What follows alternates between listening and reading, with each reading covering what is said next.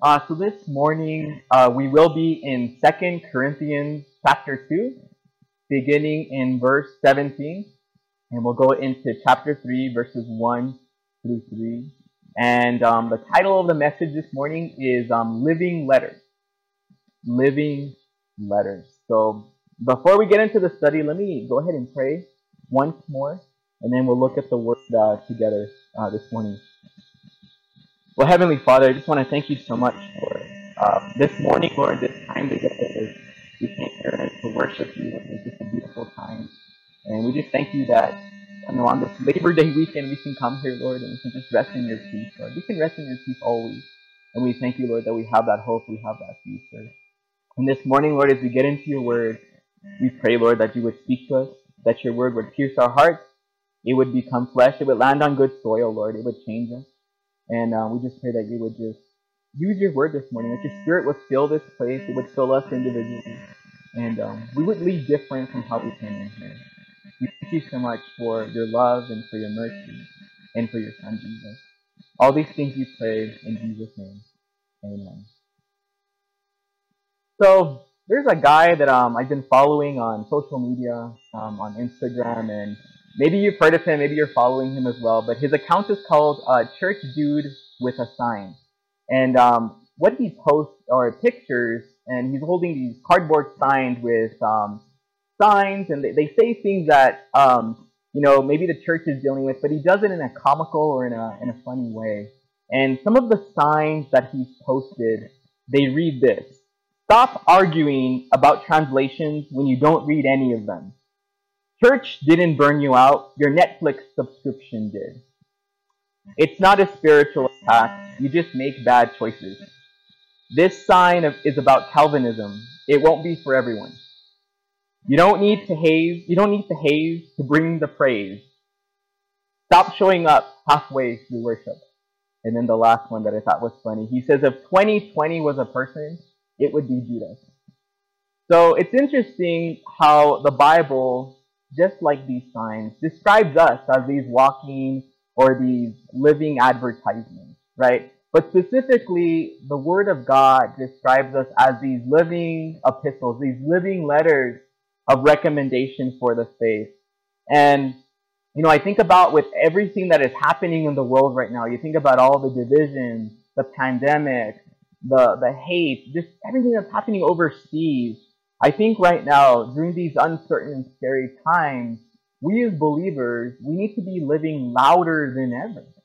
And when you think about it, as believers, every single day, people around us, they're reading us. They're seeing our lives. And whatever our lives are showing, we want to hope that it's showing the love of Jesus Christ. And our living letters of recommendation are specifically for the faith. And we have to ask ourselves the question, what is my life reading? What is this letter showing people around me?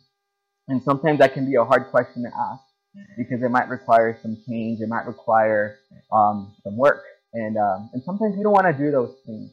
However, the Word of God is very clear that we want to be living that example. And He's giving us a command, and it's that Great Commission, the things that we're supposed to be doing before He comes back to this earth. So these are a few things that we're going to be addressing this morning as we get into the Word of God together. So there are three specific things I'm going to talk about. Number one, I'm going to talk about the Great Commission. Number two, I'm going to talk about the fact that we are living letters of recommendation. And then the last thing I'm going to talk about is what attracts people to Jesus. So what attracts people to Jesus? So just a little bit of a background here. If you remember, here in the letter to the Corinthians, if you think back to the first letter to the Corinthians, remember there, Paul is addressing some issues at a church that he fathered back during his second missionary journey. And if you look at the book of Acts, there in chapter 18, it'll talk a little bit about that. And he wrote this letter from Ephesus, that first letter. It was during his third missionary journey. And in the first letter, the Apostle Paul was addressing many, many issues that were taking place there at the church in Corinth. This was a church that was blessed by the Lord, but they were very carnal in the way that they were living. Um, they were having a lot of behavioral issues. They were questioning his apostleship. There was a lot of pride. There was sexual immorality taking place there in the church. And Paul had to tell them to correct a brother in Christ that was there sinning. There was also false teaching. There was an abuse of the gifts of the Holy Spirit, specifically the gift of tongues.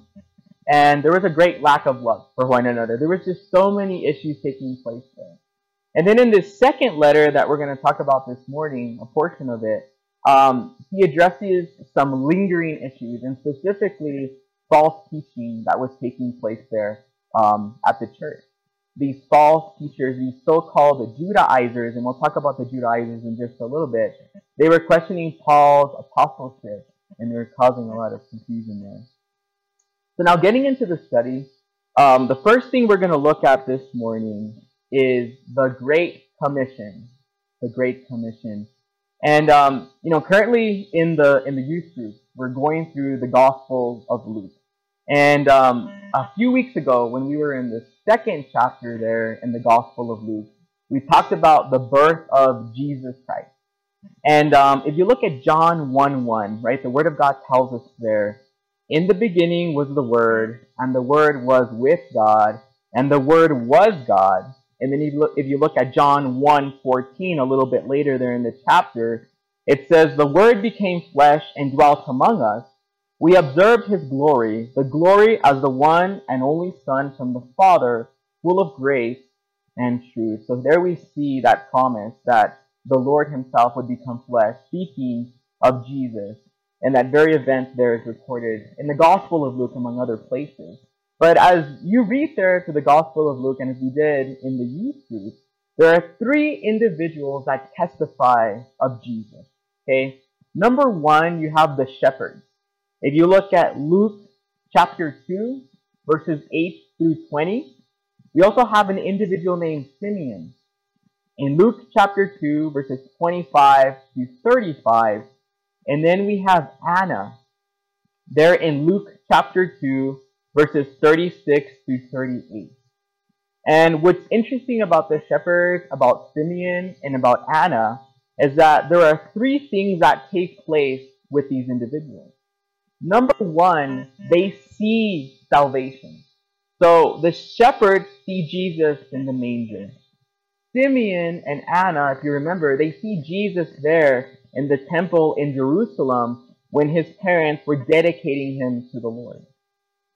The second thing we see happening with these individuals is that they give thanks to the Lord after seeing salvation.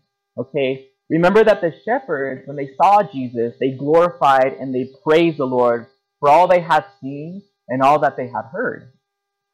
Simeon blesses the Lord, and then Anna gives thanks to the Lord. And then the third thing that we see happening after they see salvation, after they thank the Lord, is that they tell others about it. The shepherds made it widely known about this child, speaking of Jesus. And then Simeon prophesied to Mary and to Joseph about this child. And then Anna prophesied to those that were looking for the redemption of Israel. So this is very interesting here, what we learn through these individuals. They see salvation, they give thanks to the Lord, and then they tell others about it. And similarly, as believers, followers of Jesus Christ, as Christians, we have seen a similar progression in our own walk, right? All of us in this room, if you've given your life to the Lord, you've seen salvation. And maybe you say to yourself, oh, but I haven't seen Jesus face to face. Well, that's true, you haven't seen him face to face. But if you put your faith in that gospel message, right? Number one, that Jesus died for our sins. Number two, that Jesus was buried. Number three, that he rose from the dead 3 days later. You put your faith in that message. You recognize you're a sinner. There's that element of repentance in your life. That, the Word of God tells us in the book of Romans, makes us righteous in the sight of God. So all of us have tasted and we've seen salvation by putting our faith in that gospel message. But also, we've seen salvation through his word, through the power and the person of the Holy Spirit. And even prayer, right? Because those are the things that have changed our lives. Those are the things that have made us look more and more like Jesus. So, just like these individuals, we've seen salvation, and we've also given thanks to the Lord for that salvation. And I don't know about you, but I'm pretty sure if you guys are in the same boat as me. But I'm pretty grateful for the hope and the future that I have in Christ Jesus, and the fact that the best is still yet to come. Right? This is not the end, and the fact that we have that hope and we have that future, and also the fact that we're free from the bondage of sin. We're free from those things that used to keep us from the Lord. And just like the shepherds, Simeon and Anna, now we have to tell others about Jesus, just like they did. We need to testify of him and tell as many people as we can about salvation. And we need to make a way for his second coming. Just like John the Baptist made for his first coming, our responsibility is to make a way for Jesus' second coming, because he's coming back. He's coming back soon. You don't know when he's coming back. Not even Jesus himself knows when he's coming back. Only the Father knows. And we want to make sure that we live in those times, or we live in such a way that we can think he can come back at any minute, right? That imminent return of the Lord. That way we can tell as many people as we can. And in fact, the Lord commands us. If you look at Matthew chapter 28, verse 19, the Word of God tells us there, "Go, therefore, and make disciples of all nations, baptizing them in the name of the Father, and of the Son, and of the Holy Spirit." And then if you look at the Gospel of Mark, verse 15, in the 16th chapter, it says, "Go into all the world and preach the gospel to all creation." So this is our calling. This is the Great Commission, right? It's not the Great Suggestion, but it's the Great Commission. And all of us in this room, we have gifts, we have talents. We're going to spread the gospel in different ways, using those gifts and those talents. And the Lord has given us everything that we need to do that. Through the power and the person of his Holy Spirit, he'll manifest whatever he desires through us to spread that gospel message.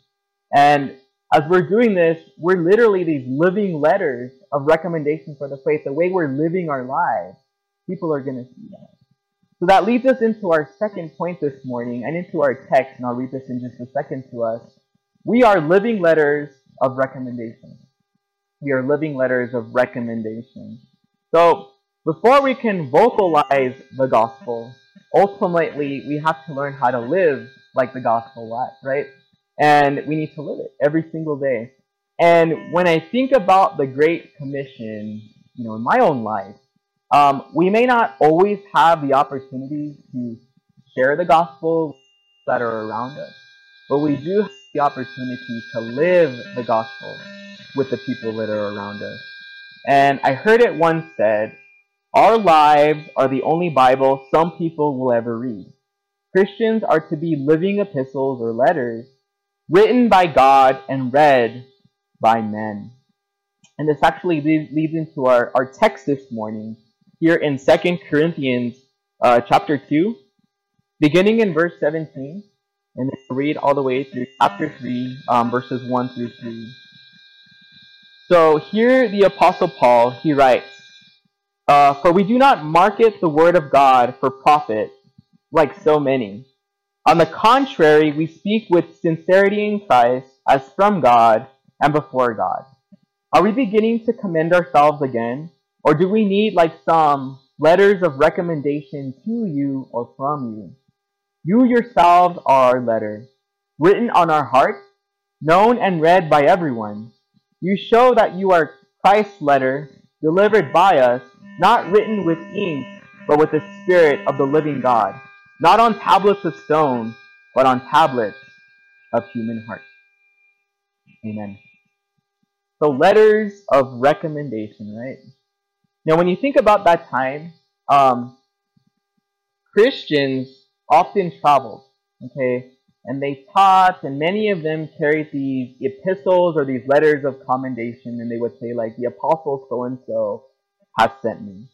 But unfortunately, some of these false teachers that had infiltrated the church there in Corinth were also possessing, or they had some of these letters of recommendation or these letters of commendation. But Paul makes it very clear here that he and those that were truly doing the Lord's work, they didn't need these letters of recommendation, but rather the Corinthians themselves, their changed lives were their living letters of recommendation. And I love how G. Campbell Morgan puts this. He says, they, the Corinthians, were the epistle or the letter of Christ. The author and the writer of the living epistle is Christ. The pen or instrument is the Apostle Paul. The ink or means of accomplishing the revelation is the Spirit. So their changed lives, they validated Paul's apostleship. They validated Paul's ministry. And the Lord was working through Paul, and the Lord was also working in the lives of these individuals, these Corinthian Christians. So in fact, if you look at the first letter there, Paul writes to the Corinthians, in 1 Corinthians chapter 6, verses 9 through 11, there it says, don't you know that the unrighteous will not inherit God's kingdom? Do not be deceived. No sexually immoral people, idolaters, adulterers, or males who have sex with males, no thieves, greedy people, drunkards, verbally abusive people, or swindlers will inherit God's kingdom. And some of you used to be like this, but you were washed, you were sanctified, you were justified in the name of the Lord Jesus Christ, and by the Spirit of our God. So changed lives are the biggest thing that you and I can show for a life in Jesus Christ, right? Our testimonies, right? Our testimonies, which is the fruit of true repentance. Those are the things that show our changed life in Jesus Christ, right? Turning from our sin and turning to the Lord. And not just being sorry for being caught sinning, but truly being sorry enough to make that 180-degree turn and change our lives around.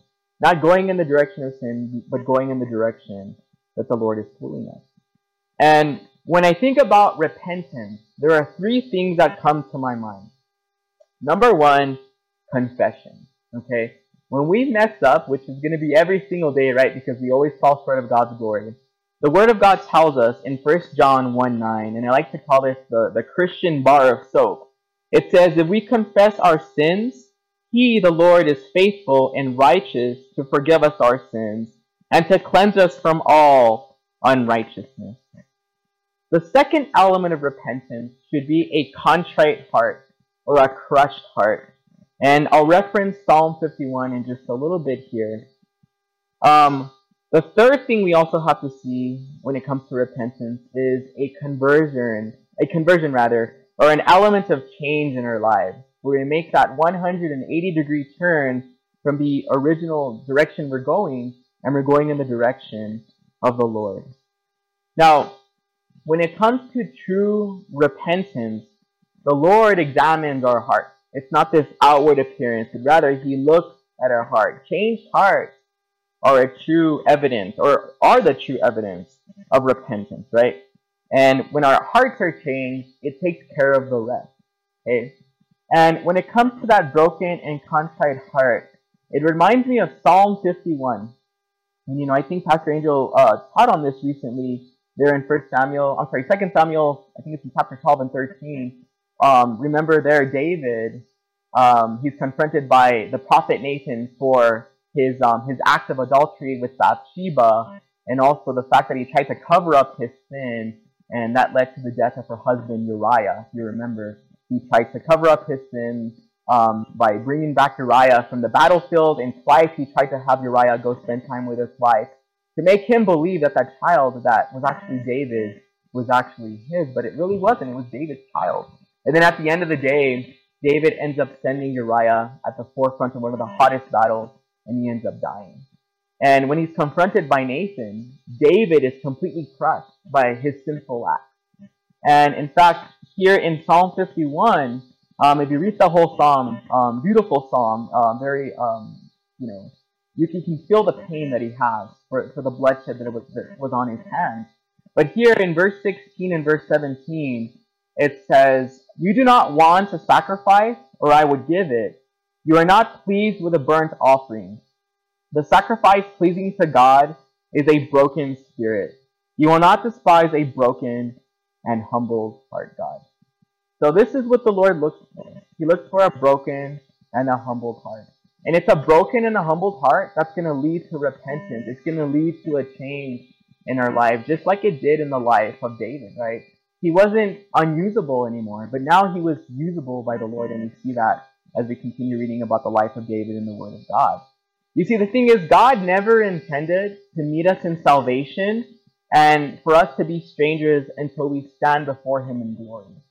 We want to keep walking with the Lord since the beginning, since we come to Him, right? It's not that we come to the Lord and we kind of forget about Him until we see Him face to face. No, we keep walking with the Lord. We keep abiding in the Lord, and that'll help us to continue walking in that path of repentance. There should be a change in our lives, and it's repentance, true repentance, that shapes our testimony. And when you think about your testimony, our testimonies are very, very powerful. They're extremely unique.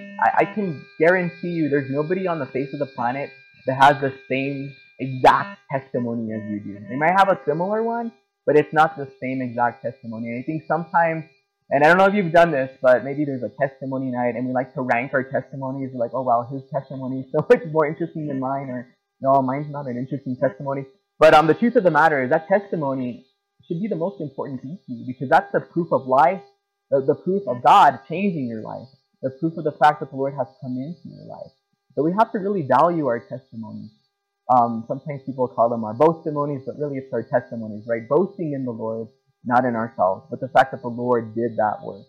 And when I think about changed lives, we're reading this letter written by the Apostle Paul.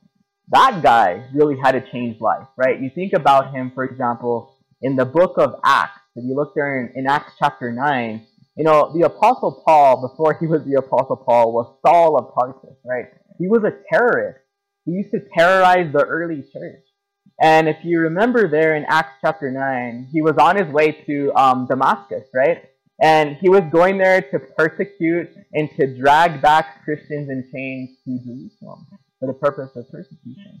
But then he has this encounter with the Lord, right? He sees salvation, and this changes his life forever. Eventually, he makes his way into Damascus, but not as a persecutor of Jesus Christ, but rather he becomes an advocate for Jesus Christ. Now he's for the Lord. And if you remember how he left Damascus, he left as this humble servant, right? In a basket through a hole in the wall that surrounded Damascus. And there we see a truly a change in a life there, right? He's initially a terrorist, and then now he's this humble servant before the Lord that would face so many trials and so many difficulties for the Lord's sake. And that's a beautiful thing. And all of us, like I said, we have our own testimonies, and they're unique, just like Paul's here. And just like Paul and the Corinthians, our lives are these living letters of recommendation for the faith. Every single day, people are reading you, they're reading me, they're reading our letters. And I love what Paul tells us in 2 Corinthians chapter 13, there in the 12th verse. He tells us that we have to continuously examine ourselves. And when I think about that as a living letter, a living epistle, it's almost saying like you're reading your life over and over again. What is your life saying? What is your life reading, right? What are people reading when they see you, when they're around you? Are they reading like the Inquirer? Are they reading the sports page? Are they reading conspiracy theories? What are they reading when they read your life? What does your life say about your walk with Christ? And what's in our heart is eventually going to become a part of our character. So it's really what's in our heart is what's going to change us. And we'll talk a little bit more about this in a little bit. And, this is something that we've actually been talking a little bit about in the men's group on Wednesdays. We're currently going through the book of Genesis. And in those first few chapters in Genesis, the Lord, He gives us this blueprint for headship in the home, and also a blueprint for marriage in the home. And, we were talking, and the men agree, those are things that we need to be living louder than ever in this time. Just because the world right now has corrupted marriage, has corrupted this headship in the family, has twisted things around, and has caused confusion. And these are the things we need to be living out loud. And it's not that, it's not that we have hate towards anyone, but rather we want to live what the gospel is telling us to live. And if people don't take it right, or they're offended, then that is the word of God doing the offending, right? It's not you, or it's not me, but it's rather the Word of God living through us and speaking through us.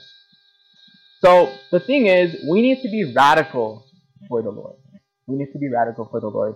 And so many people right now, including, unfortunately, some of our brothers and sisters in Christ, are being radical for the things of the world, and not so much radical for the things of the Lord. And sometimes people are radical for a politician, or they're radical for you need to wear a mask, or you don't need to wear a mask. They're radical for like the most recent conspiracy YouTube video that you need to see right away because they're going to take it down. They're radical for the things that we don't want to be radical for, right? The chaos that this pandemic is causing, the chaos of the world that's falling apart around us, because they feel that's the Christian thing to do. But the truth of the matter is, we only need to be radical for the Lord and nothing else. And when I think about a radical person in Scripture, and just because I've been spending a lot of time in Luke with the young people, John the Baptist, that guy was pretty radical. He was different. And like I said, we were talking about him. We've been talking about him in the youth group, and John the Baptist he's a pretty interesting guy if you think about him. If you look in the Gospel of Matthew in chapter 3, I think it's in verse 4. It tells us that this was a guy that was clothed in camel hair. He wore a leather belt. He ate locusts and honey. And when I picture John the Baptist, and even some of the historical representations that we see of him, like pictures and stuff like that, I often think of like maybe he was like a hippie or something. He was this person in the wilderness making a way for the Lord's first coming. But the thing with John the Baptist, his ministry has two elements to it. Okay, if you look in the Gospel of Luke chapter 3, he was preaching repentance, and he was also baptizing. Okay, that outward symbol of repentance. And repentance then, and even now, it's something that can be very uncomfortable. Because repentance requires change, right? And for many of us, change is bad, right? We don't want to change the way we're living. We want to keep living in the way that we want to choose. Turning from the world and turning to God, making that 180-degree turn, can be very painful, right? Oh no, I can't stop living like that. No, you don't understand. You don't understand the situation I'm in. I have to live like this, right? And I think the biggest issue is that the way we live, and maybe even our self-worth, right? We find it in those things that fill those voids. When the only person that can fill that void and satisfy that void is Jesus. And those are things that we have to kind of think about and just kind of apply to our lives. And I always tell these young people, your self-worth is found in Jesus Christ. It's not found in anything else. And I think that's something the world tells them, is that their self-worth is found in all these other things, not in Jesus Christ. And that's where all of this repentance and having a difficult time to repent comes from. And interestingly, despite the fact that John was radical for the Lord, he was preaching this unusual message of repentance, people were actually attracted to John. They would follow him. They would come to him. He had many disciples. And, this was a guy that didn't preach in the temple. He didn't perform any miracles, right? What was it about him that attracted people to him? Well, I truly believe it was this message that God had given to him, a message of hope, a message that people that were unsatisfied in their current state could look to and could hold on to. And this is the very message that you and I have. All of us that have given our lives to the Lord, right? This message of hope, the gospel message, right? Number one, that Jesus died for our sins, that Jesus was buried, that Jesus rose from the dead, right? We put our faith in that message. We recognize we're sinners. There's that element of repentance, right? That's what makes us righteous in the sight of God. That gives us that hope and that everlasting life, that future in Christ Jesus, right? And this message, unfortunately, is a message that is very different from any message the world wants to hear, right? It's a message that goes against the flow of the world right now. But just like John the Baptist, as believers, we want to be different. We want to go against that flow. And the mind picture that I always get when I think about this is, and maybe you've seen this before, but salmon. Salmon, they like to spawn or lay their eggs in the rocks, but they go upstream. They go against the flow. And I don't know if you've seen this, but You'll have like a waterfall coming this way, and they're like jumping against the waterfall. They're going against the flow, going against the water, and the current is strong, but they're still like they're doing every effort they can to get up there to spawn or to lay their egg. And that's the way we should be as believers, going against the flow of this world, preaching the gospel, living the gospel, planting that seed wherever we find ourselves. That way, more and more people can come to a knowledge of Jesus Christ. And yes, it's hard to go against the flow sometimes, especially because of the many liberties that we have as believers, right? And Paul tells us in 1 Corinthians 6, verse 12, he says that not all are profitable, speaking of the liberties that we have as believers. We don't want to be mastered or under the influence by anything, so sometimes we're going to have to give up some things for the purposes of doing that. But it's worth it because it's for the Lord's sake. You know, Pastor Chuck used to always say, you have one life that'll soon be passed, but only what's done for Christ will last. And that's the heart we want to have. Doing everything we can for the Lord to build his kingdom, to point as many people to Jesus so they have that hope that we have. But what's interesting about the world, or maybe not so interesting about the world, is that people are so loud about their sin. Even Christians, believe it or not, you hear some of the things believers say, and it's hard to hear this, but instead of being so loud about our sin, we need to be loud about our salvation. We don't want to be hypocrites. We don't want to give people the opportunity to blaspheme the name of the Lord because of the way we're living. And when I think about my own life and the fact that, you know, I'm a living letter, I'm a living epistle for the faith. You know, I'm constantly examining my life, and it makes me think back to those days when I was writing my dissertation and my master's for my graduate degrees. You know, I remember writing this thing and like having to revise it and to change words and to take sentences out and add things to it. And same thing with our lives. We have to remove things from our lives, habits, addictions, strongholds, and we have to add things to our lives. You know, and the thing is, what are we adding to our life? Are we adding the likeness of the world? Or are we adding the likeness of Jesus Christ to our lives? And that's something we want to be careful of. Ultimately, we want our lives, these living letters of recommendation, to read like the Word of God, right? The only representation we have of God the Father is Jesus Christ himself, right? That's what Jesus told Philip in John chapter 14, verse 9, right? He who has seen me has seen the Father. So we want our lives to look like the Word of God, because that Word of God gives us an insight to what Jesus was like, who he is, what he's like, and how he lives. And that should be our blueprint as far as what our letters should read, what our letters should look like. We want people to be attracted to Jesus and not to us. And remember, the Holy Spirit will always point people to Jesus. John 15:26 tells us, when the Counselor comes, speaking of the Holy Spirit, the one I will send to you from the Father, the Spirit of truth who proceeds from the Father, he will testify about me. So the Holy Spirit will always point people to Jesus. And that's why our lives should always point people to Jesus, because we want to be more like Jesus, but also the fact that we're filled with the Holy Spirit and the Word of God has given us that blueprint. That's what we want to be doing.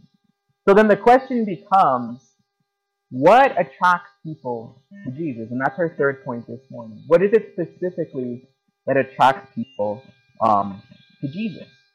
And I want you to think about this for a little bit. And, what do you think it was about Jesus that attracted people to him? Was it the healings? Was it the miracles? Maybe it was the food. I don't know. The young people are like, it was the food. No. Maybe it was all those things. But what was it about him that attracted people to him? You know, what's interesting is if you look at Isaiah in the 53rd chapter there in verse 2, there Isaiah prophetically gives us a description about Jesus. And there Isaiah writes, he says, there was nothing beautiful or majestic about his appearance, speaking of Jesus. Nothing to attract us to him. So here, prophetically, Isaiah is telling us that Jesus was not attractive. He didn't have this beauty that attracted people to him, right? And remember that Jesus is the only living example we have of God the Father. And if you look at 1 John 4:8, the Word of God tells us there that God is love. That love, that word love there, that agape love, is that sacrificial love. And I truly believe it was out of that sacrificial love that came the healing, the miracles, the compassion, and all that, the food, of course, that Jesus, as he fed the crowds and the miracles that he performed, right? And ultimately the willingness to surrender to the will of his Father and lay down his life, right? For you and for me and for all and for anyone and for everyone who will believe, right? And always attending to the greatest needs. That was the life of Jesus. And ultimately, it is the love of Christ, this agape love, that is going to attract people to Jesus. And when I think about this love, it is this love that the Lord has given to us through the power and the person of the Holy Spirit. A love that gives us the desire to surrender to his will and ultimately shape our lives, right? It revises our living letters of recommendation. It changes us. Because if you don't love God, you're not going to submit to God and your life is not going to change. You have to love him first. So in other words, our testimonies, our changed lives are all rooted from the love of God. The love that the Lord has given to us and the love that we are now pouring out and giving to others around us. Right? That's what attracts people to Christ. And this love, I love how Paul describes it in 1 Corinthians chapter 13. If you look there, beginning in verse 4, he's speaking of this agape love. He says, love is patient. Love is kind. Love does not envy, is not boastful, is not arrogant, is not rude. It is not self-seeking, it is not irritable, and does not keep a record of wrongs. Love finds no joy in unrighteousness, but rejoices in the truth. It bears all things, believes all things, hopes all things, endures all things. So that is the love that the Lord can manifest and has manifested in us through the power and the person of the Holy Spirit. Now, every single day, like I said before, we're going to fall short of God's glory. The Word of God tells us this in the book of Romans. Right? We're not going to be sinless, but we should desire to sin less, right? And that same love and mercy that God has given to us, as we confess our sins to him, is the same love and mercy that we need to show towards people around us, including people that are not the same. And that's a hard one. Ephesians 4:32, Paul tells us, and be kind and compassionate to one another, forgiving one another just as God also forgave you in Christ. And of course, there he's speaking to the church there in Ephesus, but this is applicable to everybody now. And I actually believe this is even more applicable to the people that are not in the faith, right? We want to show that love. Now, we have to be careful though, because love is not tolerance, right? And I think we live in a world where it's all about tolerance, right? And people think it's love. And we have to be careful because, church, that's not love. If you truly love someone, you're not going to tolerate something. You're going to love them enough to turn them to the Lord so that there's a change in their life. Because if you're just tolerating it, you really don't love them because they're going to be the same person. And we want them to know Jesus and to be with Jesus. And I know that this can be a difficult thing because we want people to come to salvation, but remember that we can't change people. Only God can. And we want to remain faithful, praying for people. Sometimes we get to a point where we're like, you know what, I'm just going to stop praying for that person. They're never going to come to the Lord. Well, you know what? The Lord's timing has never been my timing. So we have to keep praying for them and keep witnessing to them and keep living the gospel whenever you're with them. Because that's what we're called to do. And when we don't do that, we can push them further away from God, right? Remember, love is not tolerance, right? And when we do that, this keeps us from adding the likeness of the world into our lives, into our letters, but rather allows us to add the likeness of the Lord into our lives and into these living letters of recommendation for the faith. Okay, so kind of wrapping up here in closing, I want us to think about our lives, our living letters of recommendation for the faith. Okay, and one question I want to ask, and this is a hard one because it's also kind of pierced me. Are we dividing the church right now, or are we uniting the church right now? There's just so many issues. Another question you want to think about: are we blending in with the world right now, or are we pointing people to Jesus right now in our lives? So those are things you want to think about. And I want to give you 4 tools, 4 instruments that will allow you to revise the letter, the living letter of recommendation for the faith that you are living right now, okay, in Christ Jesus. So, how do we live a life that reflects Jesus? We need to speak the Lord's faith, right? And how do we do that? Well, we have four tools, we have four instruments.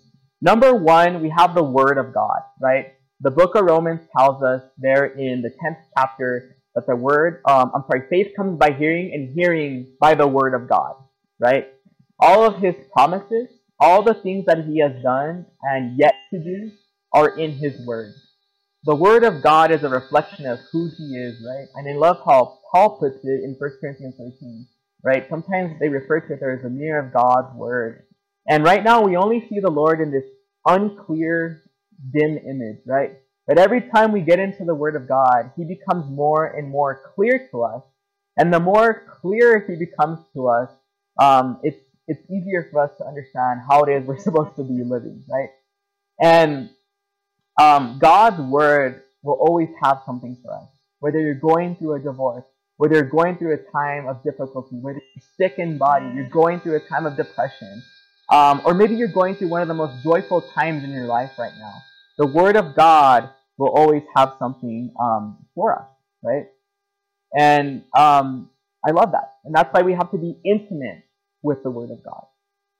The second tool we have is the power and the person of the Holy Spirit, right? Ephesians chapter 5, there beginning in the 15th verse, Paul tells us to be walking circumspectly, right? Redeeming the time, making the most of the time, because the days are evil.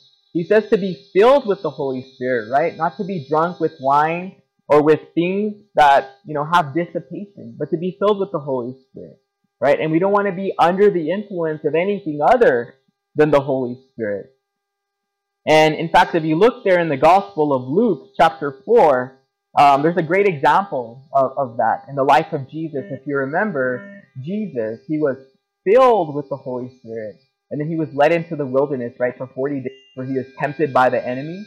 And, because he was filled with the Holy Spirit, he was able to escape the tactics of the enemy and then eventually make his way back to Galilee.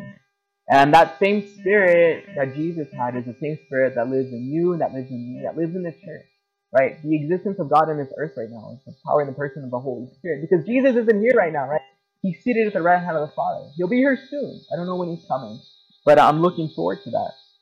But truly the Holy Spirit allows us to submit to God. That way we can resist the devil, and that way he can flee from us, right? And that way we can live that life that represents Jesus Christ, the Lord. The third tool we have is prayer. And, unfortunately, this is a tool that's not utilized enough, I think, as believers. We need to pray more. We need to encourage one another to pray more. I think about prayer gatherings. Those tend to be the least attended church gatherings or events, whatever you call them. And, that should be a burden to us because prayer is so powerful. This is our communication with God. God can also communicate and reveal Himself to us through prayer. It's our dependence on the Father. And I think sometimes when we think about prayer, we think like we have to have this special setting and, there has to be, smoke and fog and like synthesizers. It has nothing to do with that. It's the setting of your heart. And it can be so simple. I think about Peter when he was sinking in the Sea of Galilee, right? He said 3 words, "Save me, Lord." And the Lord saved him. You can pray anywhere, right? Remember Jonah prayed in the belly of a large fish. Daniel prayed in the lion's den. We can pray from anywhere. You can pray while you're driving. Don't close your eyes, right? You can pray anywhere, right? We have the ability to do this. And, we've been talking about this in the youth group, going through the Gospel of Luke, and many, many times in there, the prayer life of Jesus is displayed. He would often go away and spend time with the Father in prayer. And in fact, if you look there in the 11th chapter in the Gospel of Luke, He taught His disciples to pray. He didn't teach them how to preach. He didn't teach them how to perform miracles. He taught them how to pray. And like I said, this is a tool that we need to utilize. We need to use more in our walk. And then lastly, we have fellowship. And fellowship with other believers is extremely important. And I think with the pandemic, many of us learned that. Being away from other believers, being away from the church for extended periods of time can put us in a very dangerous position or a very dangerous state. So, fellowship leads to encouragement. 2 Corinthians chapter 1 verse 4 tells us we and others can use the same comfort that the Lord has provided for them in difficulty to comfort others in similar situations, right? So we desperately need each other. Your situations, the way the Lord has ministered to you, can help another brother or sister in Christ.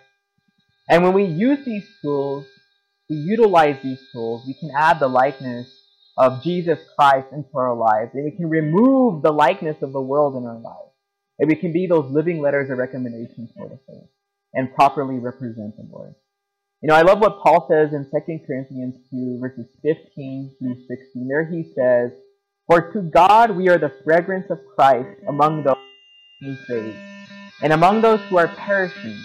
To some we are the aroma of death, leading to death, but to others an aroma of life, leading to life." So our heart should be that wherever we are, we leave behind that fragrance of the Lord Jesus Christ. That way many, many more people can come to a knowledge of His Son. Now remember what the Lord tells us, the Apostle Paul, in Ephesians 4, verses 1 through 6. Okay, so here he's speaking to the church. He says, "Therefore I, the prisoner in the Lord, urge you to walk worthy of the calling you have received, with all humility and gentleness, with patience, bearing with one another in love, making every effort to keep the unity of the Spirit through the bond of peace. There's one body and one Spirit, just as you were called to one hope.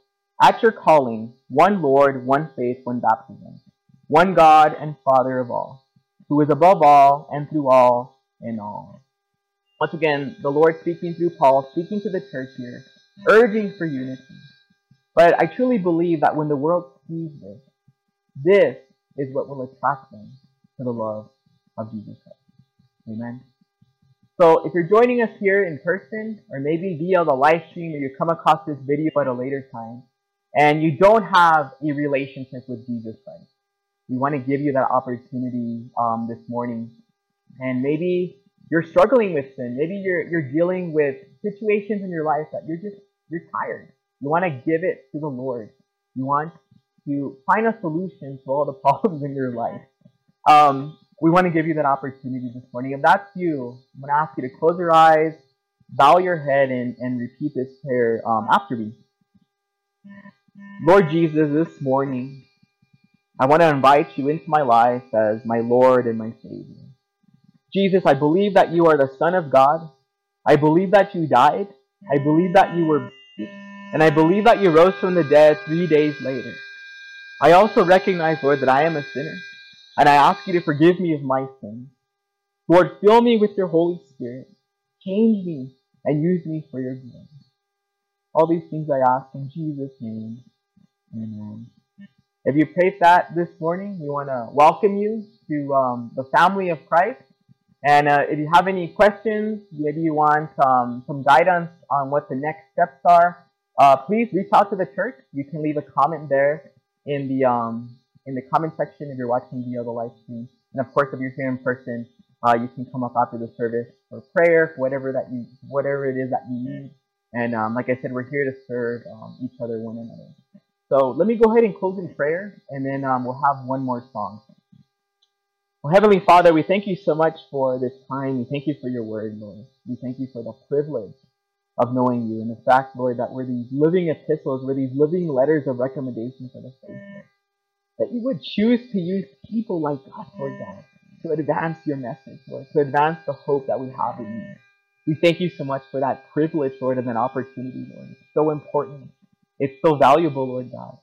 And it should be priceless to us. And we pray, Lord, this morning that as we venture out of here, as we go into our week, Lord, that you would continue to fill us with your Holy Spirit. Give us that desire to get into your word, Lord.